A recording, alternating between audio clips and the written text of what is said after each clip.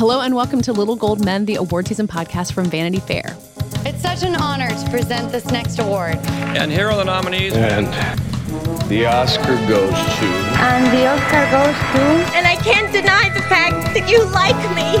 Right now. You like me. I'm the king of the world. There's a mistake. Moonlight, you guys won Best Picture.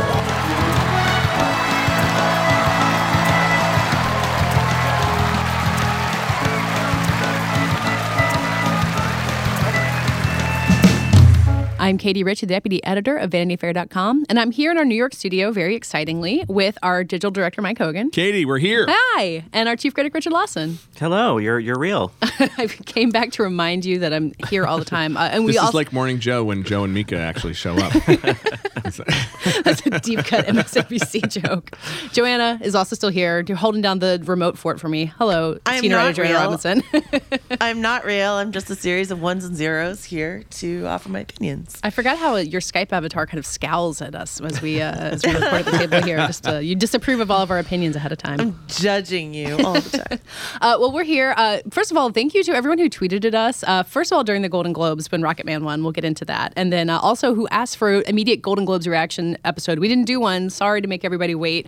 There's a lot going on. It felt like a lot. But it was nice that everyone was thinking about us during the Golden Globes. So it was a good feeling. But another reminder, the Golden Globes are not the Oscars. We will do an immediate Oscars episode.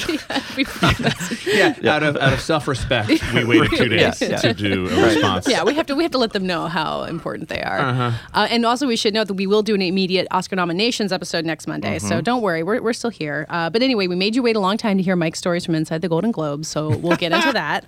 We'll get into the BAFTA nominations, the WGA nominations, and then because this is our last episode before the Oscar nominations, we'll talk about those and any last-minute predictions. So in this shortened award season, there is a ton to talk about. But first, Mike, you went to the Golden Globes. Was this the second time that you've gone in person? Yes, second time. How was it this time? It was good. It started with me being stuck in one part of the red carpet and not being able to get to another, and I tried to blag through and was like almost tackled by a security guard. Don't they want you to just get on in the door? Like they don't want you hanging out there? Yeah, they didn't want me. But actually, it really started with me being stuck behind Billy Porter in his feathered outfit while he stopped for every single person to take a picture of him. I'm now going to scour every red carpet photo of Billy Porter to see you in the background. Yeah. I was hanging out on the red carpet and, talking to the people who I know who are like Louis Kay, Amy Poehler's publicist, who's like, I'm holding Amy's like wallet, keys, and phone, and she's taking pictures, and I have no idea where she is, and there's a giant scrum of people. I hope I find her, and she doesn't have to walk home. And then Jason Momoa and Lisa Bonet cut me on the way into the ballroom, which I was glad to, I mean, he's stand aside. a foot taller than you. Like he can do whatever he wants. I didn't even exist. It was just sort of like, you know what I mean? It wasn't rude. It was just it was a natural order of things. It was fun, like being in the bathroom line with Eddie Murphy, like all that sort of stuff is just bizarre. There was a lot of, for some reason, Kirsten Dunst and Jesse Plemons spent the entire time like standing out, near the bar. So that was kind of fun. Every time you went for a drink or whatever, they were there. And at the end of it, Taika Waititi and Sam Rockwell were hanging out with them. And Taika Waititi was like throwing Sam Rockwell's body around. And Sam Rockwell was asking if The Irishman won Best Picture. So it was you have to run and go like, no, actually. Yeah. They figured it out. I don't know. So it was just all that stuff. And, you see like A-Rod and J-Lo in the flesh or whatever, and it's just sort of like all pretty amusing. Joaquin walking down the red carpet in a sea of people just doing the Joaquin thing. Joaquin got a Joaquin. So I texted with a friend who was at the show as well, and her big question was, how did Gervais play on TV? Mm-hmm. And in your opinion, how did he play in the room? It was interesting. The press, who I was sitting with, were all dying. Honestly, like the meaner he was about the celebrities, the more everybody was actually really laughing and enjoying it. It did seem like muted response from the celebrities themselves. But I mean, this thing is also, everyone kind of knows like what they're in for. It's not exactly, as you put it, I think in your review, this is not exactly like a radical critique at this point. But it's just sort of edgy and obnoxious enough, I think, to get everyone laughing. I do think, like you said, for Jen Aniston to have to come out after that and be like, "Hi, let's have fun." And then Russell Crowe gave her a speech to read that was just after he said no political speech. It was just like I felt so bad for her. It is interesting because I think a lot of people in the room, not because they disagree with the politics, but because they're feeling insecure about Hollywood being kind of a caricature of a bunch of limousine liberals who are out of touch, really do agree with him that it would be better if people would just accept the fucking award and walk off stage. I don't necessarily. I agree that it can be a bad look, but I also think, if Michelle Williams, and sincerely wants to say that, like, let her say it. But I do think there's a lot of people who feel kind of protective of Hollywood's long-term viability and are like, guys, don't do that. Like, it annoys everybody. It alienates half our audience. So it's interesting. I mean, when Patricia Arquette was doing her thing, I heard this somewhere at the absolute back of the room. Like, there's the back of the room where the cameras are, and then there's another sort of 50 feet. The netherworld. Somewhere back there, I don't know who those people were, but one guy was yelling, "Shut up!" at Patricia Arquette. I was like, really? But was Jon Voight nominated, or was he just there? I guess you figure there has to be one Trump vocal MAGA person in a room of several thousand people. Yeah. But it is interesting. I had a few people were kind of like, I think Michelle Williams should have just written an op-ed. I mean, it really isn't the time. But it is what it is. What are you going to do? I mean, it sounds like gatekeeping to be like, not everyone should give a speech. But I think Michelle Williams, like, there are some that just feel genuinely powerful. That's how I felt about Michelle Williams' speeches. And then there are some that you're just sort of like, okay. And it's hard to know probably if you're the nominee when you're writing your speech, whether or not you're going to have a Michelle Williams moment or something else. But I don't know. I feel like if you win, you get to say what you want, and them's the rules, right? and I think Michelle Williams is somebody, she clearly has written these beforehand, like and like she puts real thought, and there's context, I think that's way preferable than just like the kind of off the cuff, like, there's a camera's pointed at me and I'm on a stage and people are listening, like, let me just say something. Yeah, and if you're an activist, the point of it is to provoke people, and not everyone's going to like it. It's just that there are people who just kind of like, can we just have a show? Yeah, and I have really good respect for Joaquin Phoenix, who said he didn't prepare, but he's a lifelong vegan. He talked about it in our cover story, so he gets up there and kind of talks about like, don't take a private jet to Palm Springs for the environment. Like, I don't know, like that seems that felt more pointed, being like, hey guys, you took a private jet to Palm Springs like 2 days ago for the Palm Springs Film Festival.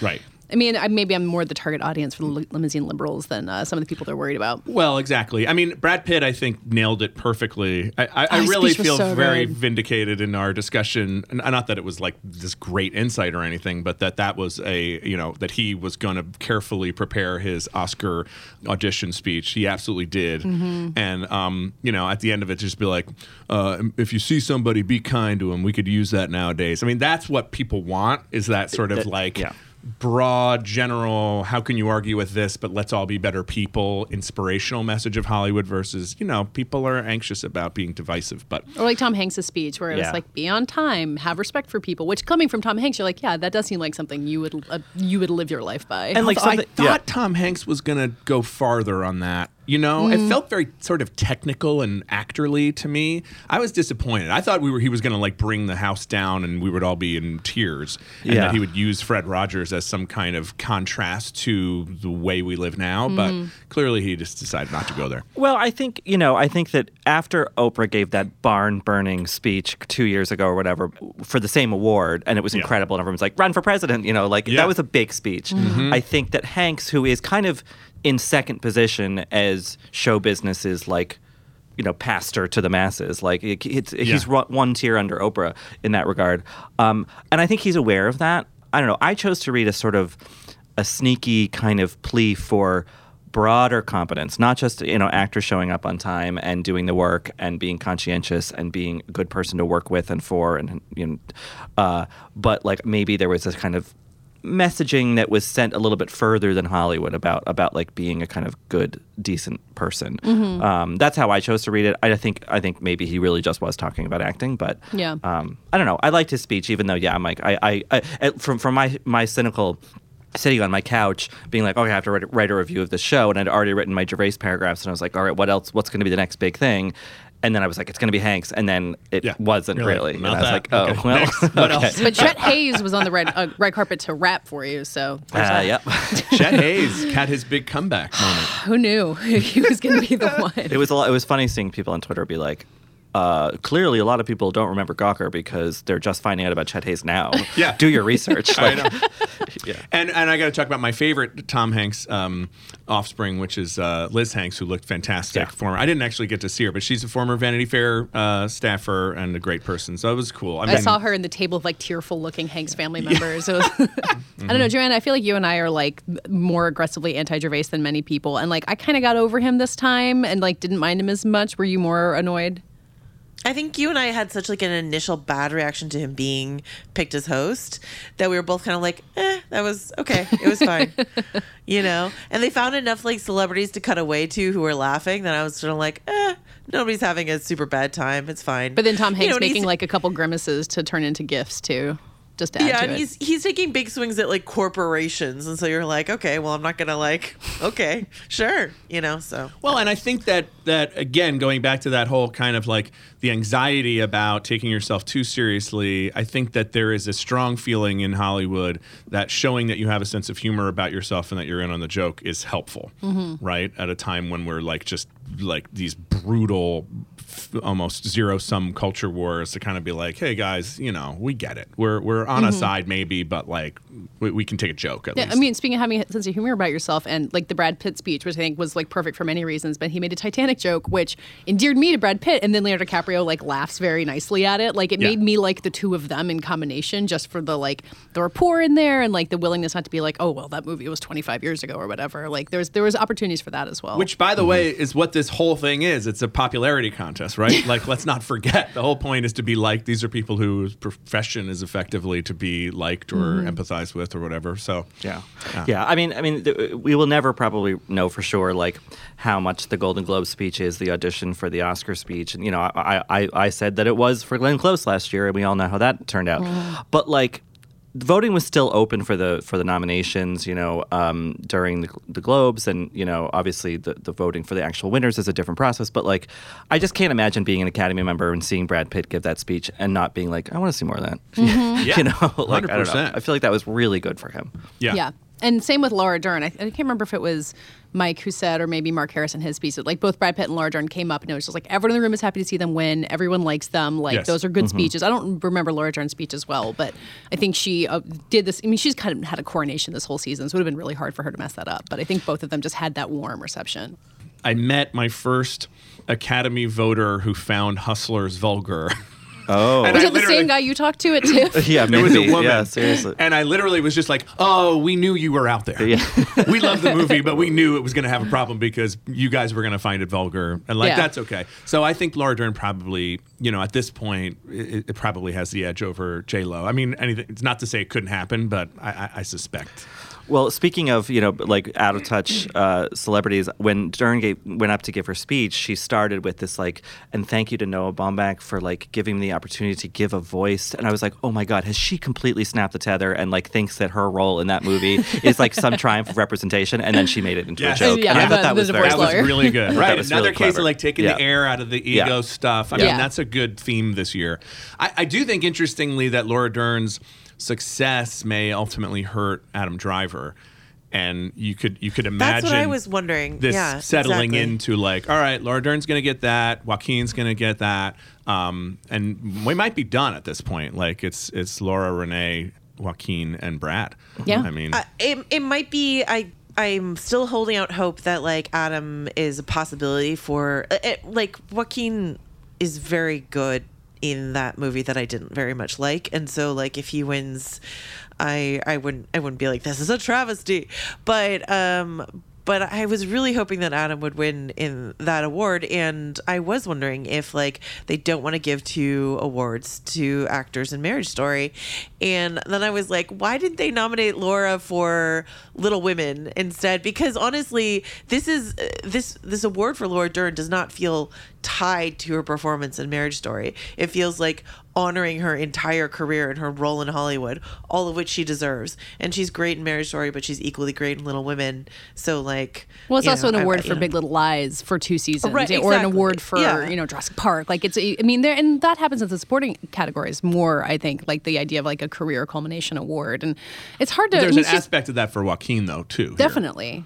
I mean, Joker's like $1 billion hit too. So like, he has given so many of those kind of like transformative, weird performances, like in The Master, or even Walk the Line, that like Joker is so in line with those. It's like, okay, now is the time that all the pieces come together. I mean, I think about like the only Oscar Al Pacino has ever won is for Scent of a Woman. It's like that. He didn't win for Scent of a Woman. He won for being Pacino. Or Training Day or whatever. Right. So it's like, I think that the Globes are very literally and almost transparently spread the wealthy. Like they're literally, the purpose is to keep the junkets flowing and make sure everybody buys a table at the thing. So we do have to be very cautious in over-interpreting, these results.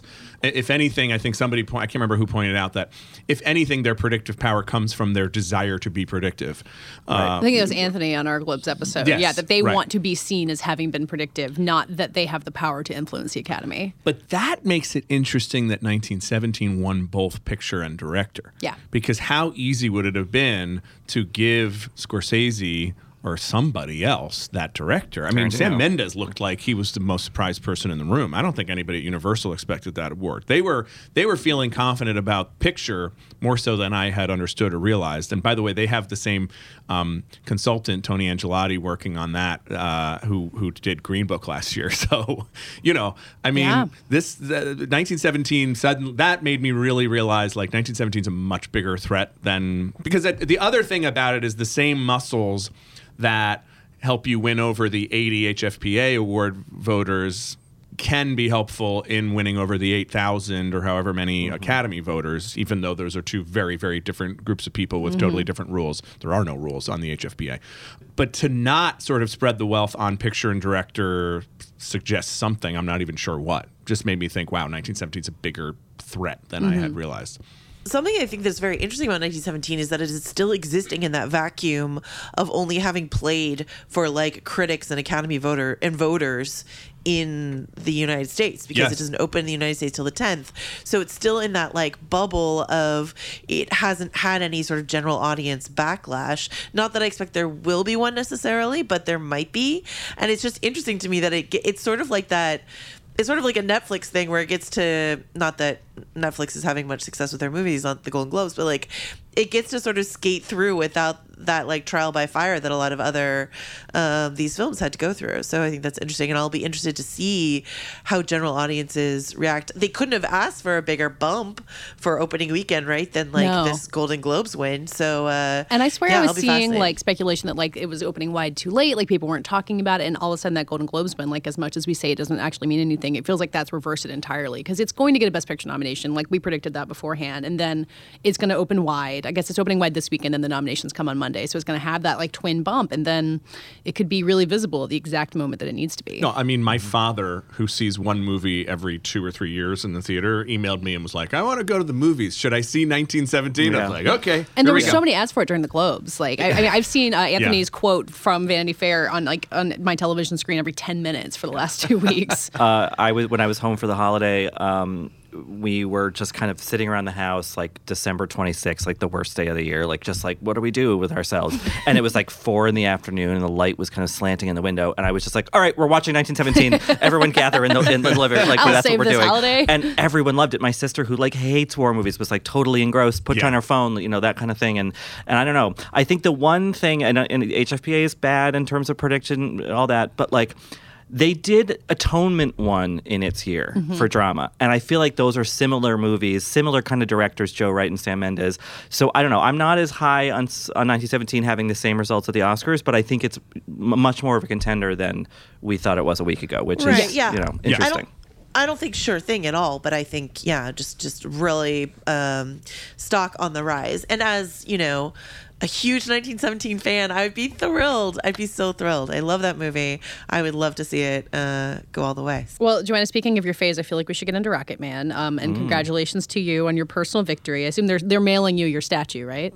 Well, I told Taryn he could keep the globe part, but that I wanted the base. So he just snapped it in half and is sending me the base. Well, Rocket Man has 2 Golden Globes too, because Elton John won 2. I know. I think Taryn should bonk you on the head with it like Joey King. You get a globe-shaped bruise. Yeah. I think that what excites me, because we're going to talk about the BAFTAs in a bit, but Taryn also got nominated for a BAFTA, which is not as surprising, because they are a very British-friendly organization. But could Taryn get an Oscar nomination? I mean, from this, Best Actor is pretty wild. So I think beyond Phoenix and Driver, it still feels like anything is possible. That's my new hope. I don't think Taryn's going to win, but I really want Taryn to get a nomination for this. And and thus endeth my Rocket Man, Well, I think that opens an interesting door, which is again, the Golden Globes are not that great at predicting, but did anything shift for you guys in terms of what might be nominated on Monday? Because for me, I had this thought watching Awkwafina's speech. I was I feel like given that Bombshell wasn't a huge hit and kind of has been, I think, lukewarmly received, let's say, I could see a world where Charlize doesn't get nominated, Awkwafina, based on the kind of strength of her speech and the fact that it was nice to see her on stage, she gets in and Cynthia Erivo gets in, and Charlize is left out in the cold. Whereas I could see Taron Egerton getting in, but I don't know who that would leave out. De Niro still. Right. I think at this point, I think maybe Jonathan Pryce. As we get into the Netflix of it all, it's unclear where Two Popes lands in this thing. DiCaprio feels like he could get snubbed, but I don't know. After the Globes, Once Upon a Time in Hollywood starts feeling really big too. I mean, yeah, Best Actor and Antonio Banderas is someone who I think I've heard of some people being worried about because that's a small movie, it's foreign, it's not necessarily a slam dunk. I still feel pretty high on Banderas, but no, it does Egerton sneaking in feels really possible because who really knows what's going to happen in the back half of that category.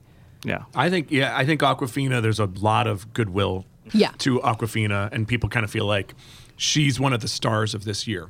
Yeah, no, exactly. And there's a ton of goodwill for that movie as a whole. And if we get into sort of the Laura Dern being the representative win for Marriage Story, a nomination for Awkwafina is hey, we loved Farewell. We were not going to nominate anything else, maybe screenplay. But I think that if the Academy is at all concerned with spreading the wealth, there's where that can happen, I think, pretty easily. And I think justifiably. I think she's great in that movie. It's a wonderful movie. I think that would not be a sort of concessionary nomination at all. I think that would be an earned nomination. But on the Farewell representation, the supporting actress category is similarly kind of fuzzy below Laura Dern and Jennifer Lopez. And I feel like Jia Shuzhen is someone that we can look out for on Monday's nominations too. I saw her on the red carpet. She was at the Golden Globes looking incredible. She looks like the Queen of England, amazing with her bouffant hair and this great dress. And supporting actress Margot Robbie got nominated twice at the BAFTAs for Bombshell and Once Upon a Time in Hollywood. That's almost certainly not going to happen with the Oscar. I don't think it can. So Margot Robbie cancels herself out, and then she's not there, and Little Women isn't doing as well. There's totally room for things to change there too. So maybe 2 nominations for the Farewell in acting. That would be exciting. I would love that. I mean, I think about. I was talking about this with a friend last night. There are surprises. I think that Marina de Tavera last year getting a supporting actress nomination for Roma. That was oh wow, we thought maybe Elisa Aparicio would get be the sort of representative actor for that film, but then the Academy liked it enough to give it 2. I could see that happening with The Farewell. I think that I was also kind of arguing with someone on Twitter on Sunday night about they were saying that Dern winning was a surprise, and I was like, no, it wasn't. I mean, that kind of is expected, and then we got into talking about whether she's going to win the Oscar. And I was like, but never forget the Stallone Rylance switch up, where Stallone had won Golden Globes and other previous awards, and then he lost supporting actor to Mark Rylance. And I don't know what that surprise would be this year, but I'm holding out hope that there's going to be there's some unknown factors still in play, because it's not as fun when you go in knowing who the 4 are going to be and who the winners are. But I wouldn't be shocked if a Parasite actor actually Song got in. Kang-ho in supporting actor feels I'd like another one. I think just on my limited conversations with some people who are in the Academy that there might be more enthusiasm for Parasite there than there is among the HFPA. Right.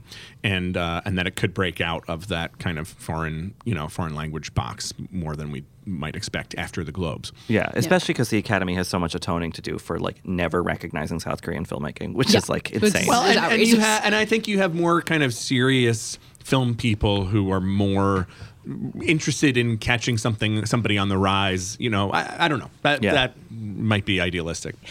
In terms of surprises, if we need to consider the way in which people help their causes at the Golden Globe, like, should we consider Joaquin Phoenix at the Golden Globes, not just on stage accepting his award, but backstage in the press room, and whether or not that attitude will have anything to do with his win? Because, like, there's a way to be like, hey, awards don't matter, we're all winners, and there's a way to be sort of like somewhat openly combative towards the whole process, which was the vibe I was getting off of Joaquin Phoenix that night, especially in the press room. Some poor journalist, I mean, this might just be like me, maybe voters don't care, but as a journalist, I cared that he kind of beat up on a journalist who asked him, maybe a kind of like facile question about his process, but like Joaquin was pretty rude to him in the press room, and maybe I'm like taking this too much to heart or whatever, but I felt like that was a bad look on the night when you win the Golden Globe. So I almost think the F-bombs are like a bigger problem. It's like, is he going to do that on our stage? Like, we don't necessarily,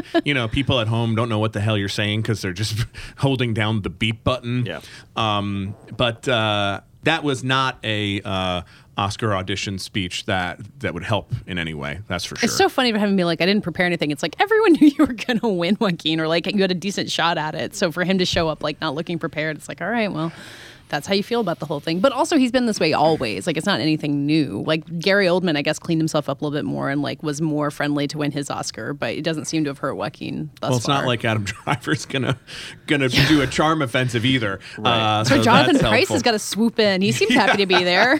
Oh, I don't know. They kept cutting to Jonathan Pryce, and he was just stony faced. All right, Antonio Banderas seemed happy to be there. But after Pope Francis slapped that woman's hand, I think that was very bad for Jonathan Pryce. I disagree. I feel like it's been like Pope Francis is a human. He's out there apologizing. Go see the two popes for more. It all ties together. The Banderas thing is interesting. So I, for the first time ever, voted with the National Society of Film Critics this past weekend, where Antonio Banderas won Best Actor, which means that he won this is self-aggrandizing because I'm in two of them, but like the three big critics groups, LA, New York, and National, all gave Antonio the Best Actor prize. And I don't know that has any effect on how Academy votes or whatever, but like, I don't know. I think he's. I don't think he would win, but like he's getting nominated, right? Banderas. I feel pretty good about it. I keep saying like Best Actor feels unpredictable, but like that critical support does make him really visible, and like there's no one's out there being like Antonio Banderas overrated. Like he's so worthy of it. I just hope that he's not the swing one that Taron then. Yeah, exactly. I'd be pretty bummed. I feel like I think Banderas and Eddie Murphy are probably both on the bubble a little bit, and like I don't know. I love Taron Egerton, as we know, but like.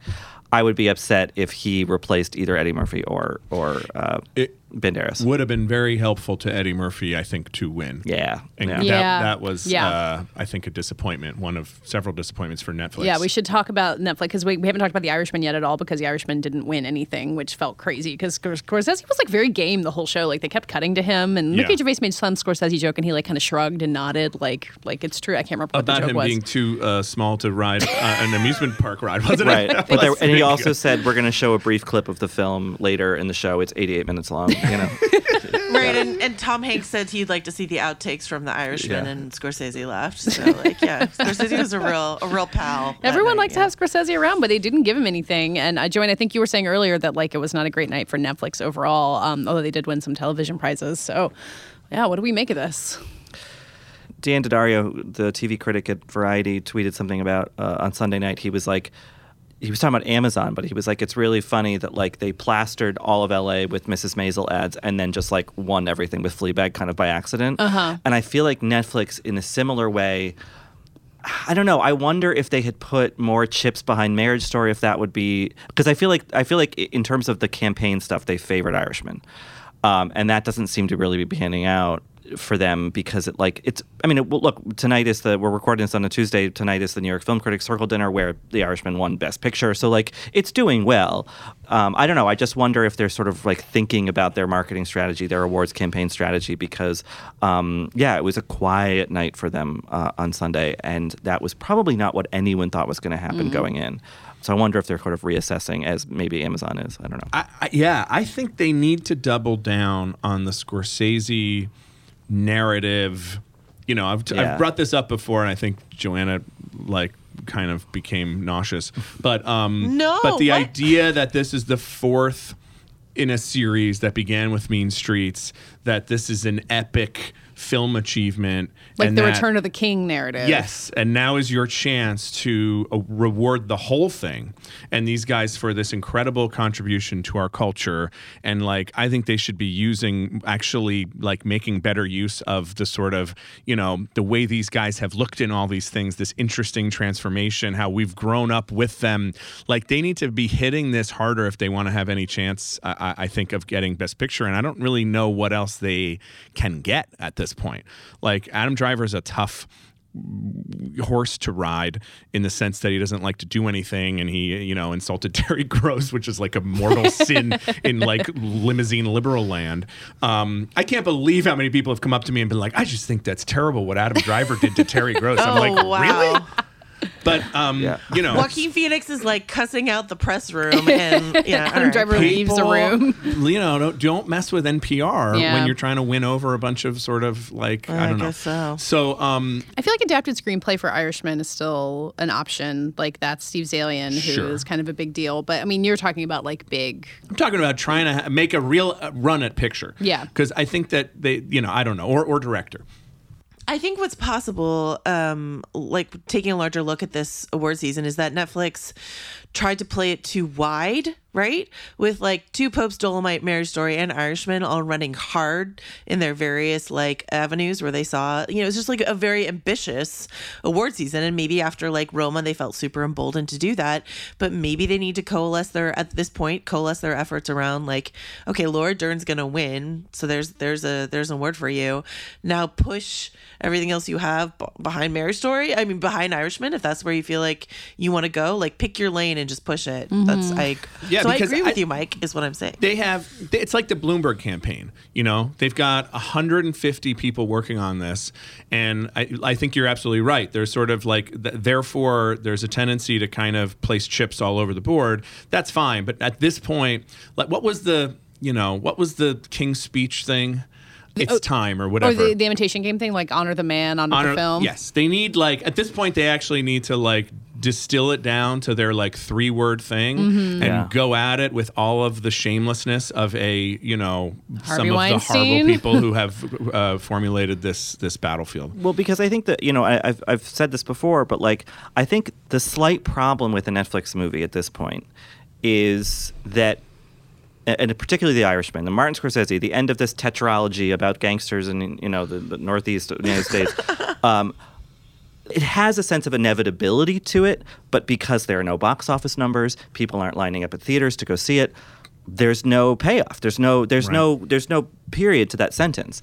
The period is the awards, I guess. But like, I think that's the kind of uphill battle that Netflix has to fight. Is that like, people know that movie exists. It's a big deal. People have seen it. Yes, but like, no one knows when anyone saw it or how they saw it or what, you know, what money it made or whatever, you know. And I think that kind of makes the movie, or any Netflix movie, frankly, kind of hang in the air without any sort of like, you know, like I think that's partly why Roma didn't win Best Picture last year. I mean, it won a ton of other awards, so it's not like people aren't going to give Netflix movies prizes. But like, I don't know. I think The Irishman just has to kind of combat its own legacy a bit while also celebrating its legacy even more. They have. They have a problem that you're absolutely right. The lack of the sort of traditional metrics, and then there's a bunch of people who just resent them for not, you know, participating in the traditional theatrical world. And then there's a lot of people who are scared to death of them.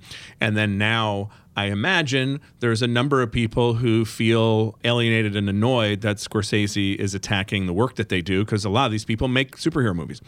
You know, so it may be an uphill battle that looks like an inevitability, which is always not a great spot to be But, in. but now do they get to look like the underdogs and then go back from there? Like, I don't know that anyone's going to take pity on Netflix because, like you said, they're all terrified of them or want to work for them. But, I mean, it maybe does benefit. Like, if The Irishman gets 7 nominations instead of 11 on Monday, like, maybe then they get to fight uphill. I don't know.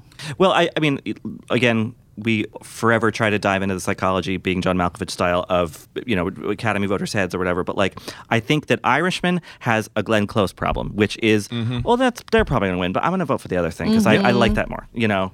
And I think that's how you don't win, you know. So why doesn't Once Upon a Time in Hollywood have that problem? I think because it came out longer, and thus the people who like it are more devoted fans of it. It's not as, like, you know, I don't know. Plus, anecdotally, a lot of people are watching it on planes right now. Having interesting. Spent a lot of time Yeah. on planes. I'm seeing a lot of people watching Once Upon a Time in Hollywood on 100%. planes. So. That's for sure. I Yeah. think they both, though, do. Well, first of all, I think, honestly, don't underestimate how much it's helpful that literally Hollywood is in the title and it's an LA movie.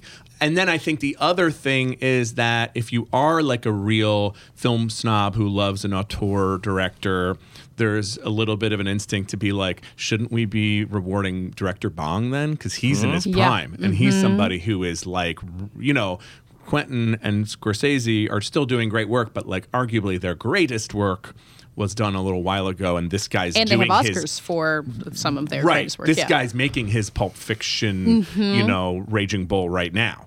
Like, do we want to catch that wave? So it's interesting. That's like, it's like almost too exciting to think, being like, could Parasite win Best Picture? Like, it Well, doesn't feel impossible. I think it could. The it Academy could has win younger director. voters. I mean, the HFPA again Yeah. is like 80 old, mostly old people. Like, but the Academy is a huge, much by comparison group, and especially with recent initiatives, have a lot more younger, more plugged in people who More are going to be like, international. yeah, more international, who are going to be like, oh, that's like, I mean, Although its base may be, you Still. know, their equivalent of like the 10,000 Wisconsin voters is like, you Can know, swing the all the vote. people Right. eating lunch at like La Scala in Beverly Hills. and Director Bong kind of, I think, needled those people by saying if you get past the inch high fence of subtitles, you'll get to like a whole world of other movies, and maybe I don't know. They're like, no, I will not read. Absolutely not. I mean, and Parasite had like this big splashy industry, or, like screening in LA like last week, right? Or where like Brad Pitt and Leo went and like kissed the ring and were like talking about how much they love Parasite. Like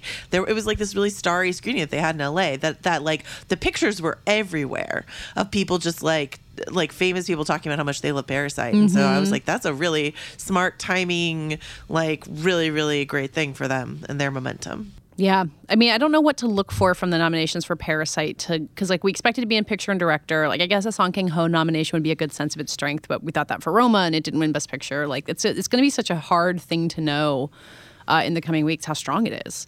Do we think that there's just while we're kind of thinking about Monday's nominations announcement, do we think that there's like an extremely loud, incredibly close, like, Best Picture nominee? I don't know. I feel like, I mean, like at this point, I'd be like, if Ford Ferrari got in there, I'd be like, oh, Ford okay, Ferrari you know. would be a good, Knives Out. Beautiful Day in the Neighborhood. Knives Out would be interesting. Two Popes would be an interesting Best Picture, like kind of surprise. Beautiful I Day in think. the Neighborhood. Yeah. I'm like looking through Gold Derby's predictions. Well, do we expect Uncut Gems or not? Oh, that would be interesting. That would I don't be expect wild. that to happen, No. but Knives Out or Uncut Gems, either of I those think would be interesting. Uncut might have a similar Hustlers problem, where like in a different way, like it's too vulgar. yeah. You Yeah. know? Yeah. It has the seventh most F bombs of any. Although, movie, right, again, or I will something. say, I did talk to a probably non-representative couple of Academy voters for a while. Well, you but were sitting they- at John Voight's table, who was yelling at Patricia Arquette. Shut up! I loved Uncut Gems. No, but these two loved Uncut Gems. So I do think that Yeah. there is and it was like best movie of the year. Level. Oh wow, okay.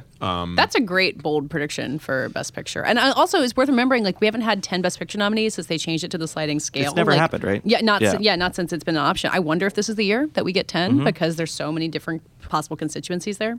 Yeah.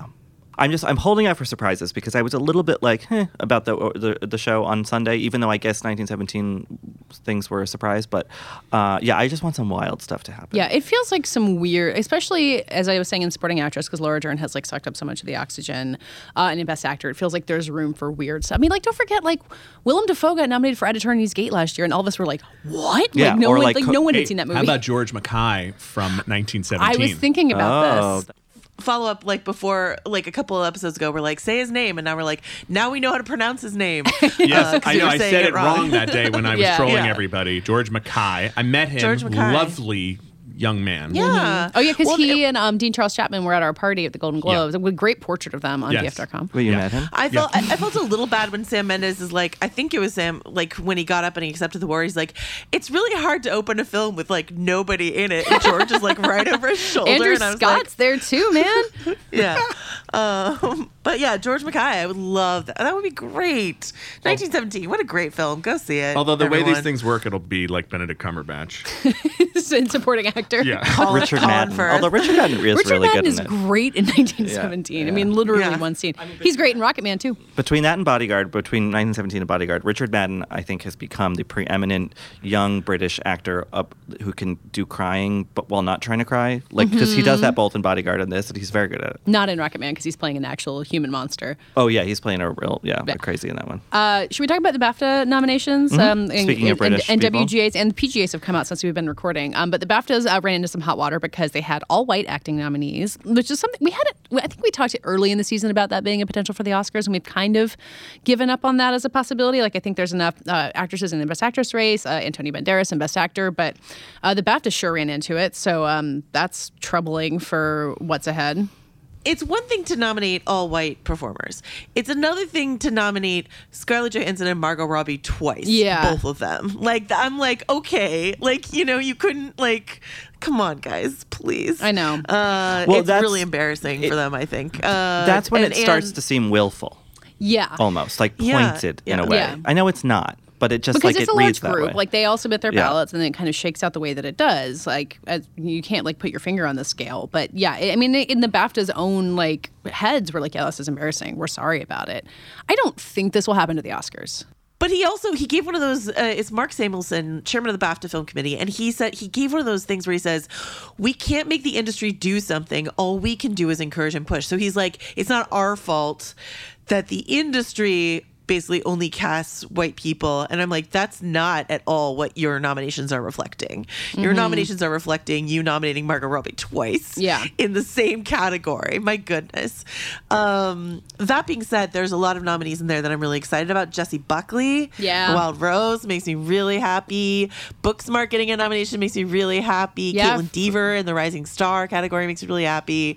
So there's a lot to be happy about. It's just like there are years when the Academy has nominated only white performers, and I'm like frustrated and whatever. And then this is just, I'm like embarrassed for the BAFTAs this year. So Yeah, I mean, the thing I noticed from the BAFTAs, because I got the press release before I saw the news about it, is that Joker, I think, got the most nominations at the BAFTAs. Like, that feels like a sign. Like, the strength of Joker is something that I think we tend to underestimate maybe a little bit because, like, it's not our favorite movie. But, like, yeah, it got 11 nominations more than anything else. Well, Britain has a crown prince, and now they have a clown prince.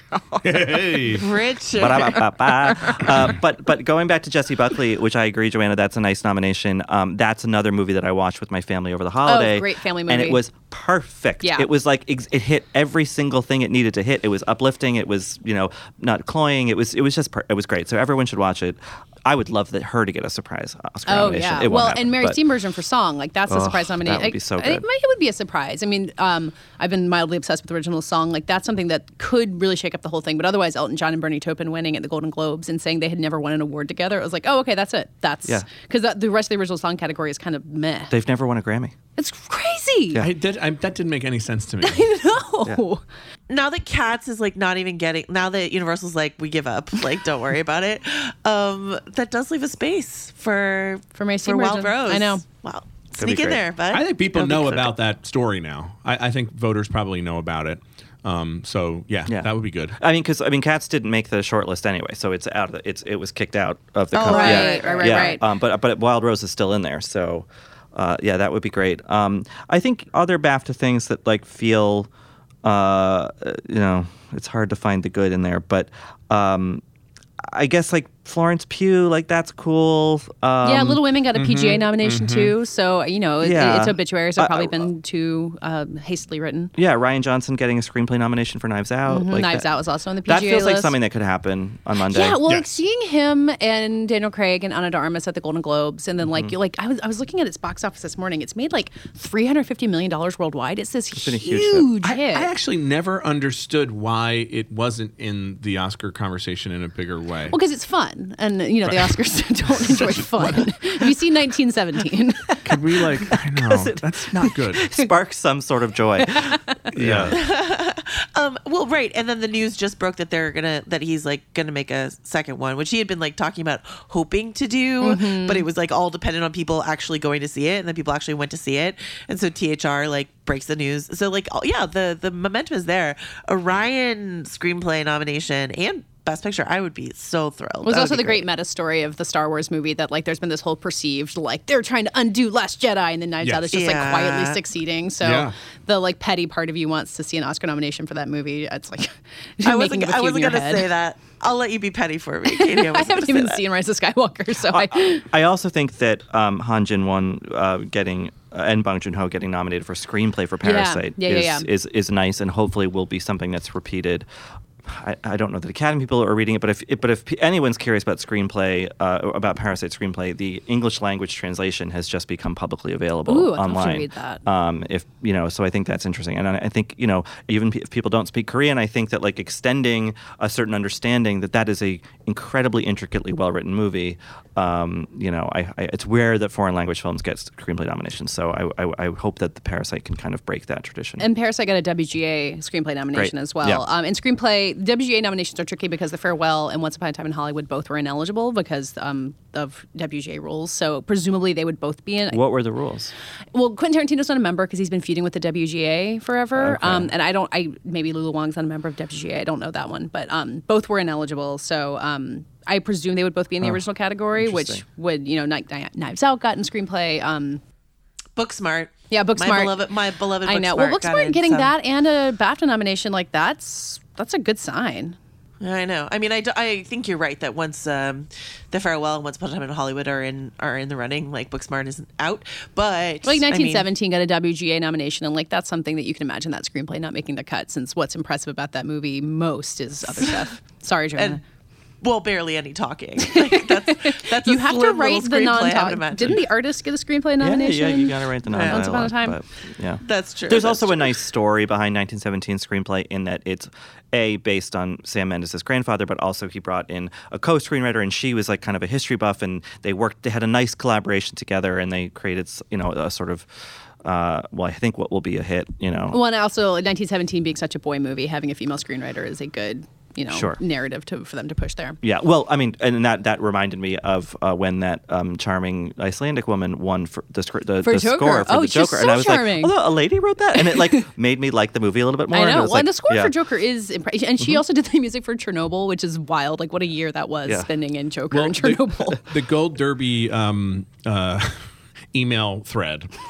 What a wild place that must be. Yes, did a whole thing about the Joker score because somebody was like, what the hell? How did this happen? And then everybody dogpiled them and said, you don't understand. That score is absolutely brilliant. The movie is basically, and the performance is basically built around the score. It will win the Oscar.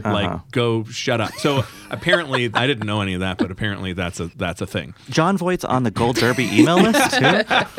Can I voice my very stupid theory as to why the Joker score is winning?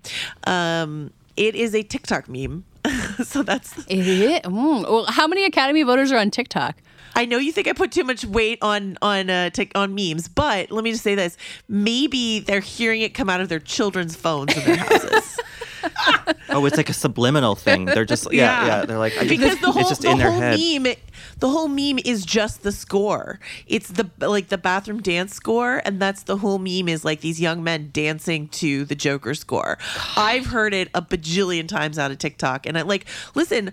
Here's another thing I'll tell you about TikTok. A lot of older celebrities are on TikTok because their kids are on TikTok. Yeah, I saw Courtney Cox Arquette dancing with her child on TikTok this morning. So it's happening. What a weird world. Yeah, what a weird world. Wow. Any other wild last-minute Oscar predictions you guys want to make? Well, we'll do a nominations episode on Monday after they come out and see how wrong we were. But we talked about a lot. I think we're a shoo-in for Best Podcast. Yeah, definitely. That's on there, right? Yeah, well, we're all Academy members now, so we're voting for ourselves. Right. Well, we should have mentioned, by the way. I'm also I just got into the HFPA. Yeah. Oh, yeah. So I'm really happy. That's great. Yeah, thanks. When does the private plane to Fiji leave? Right. If anyone asks, I technically live in the Dutch Antilles. I do want to shout out really quickly one last Globe thing. I do want to shout out Brad Pitt for describing the HFPA as eclectic and ever raucous. Yeah. And I'm like, that's the most like beautiful and politic way of being like these people bunch of are weirdos.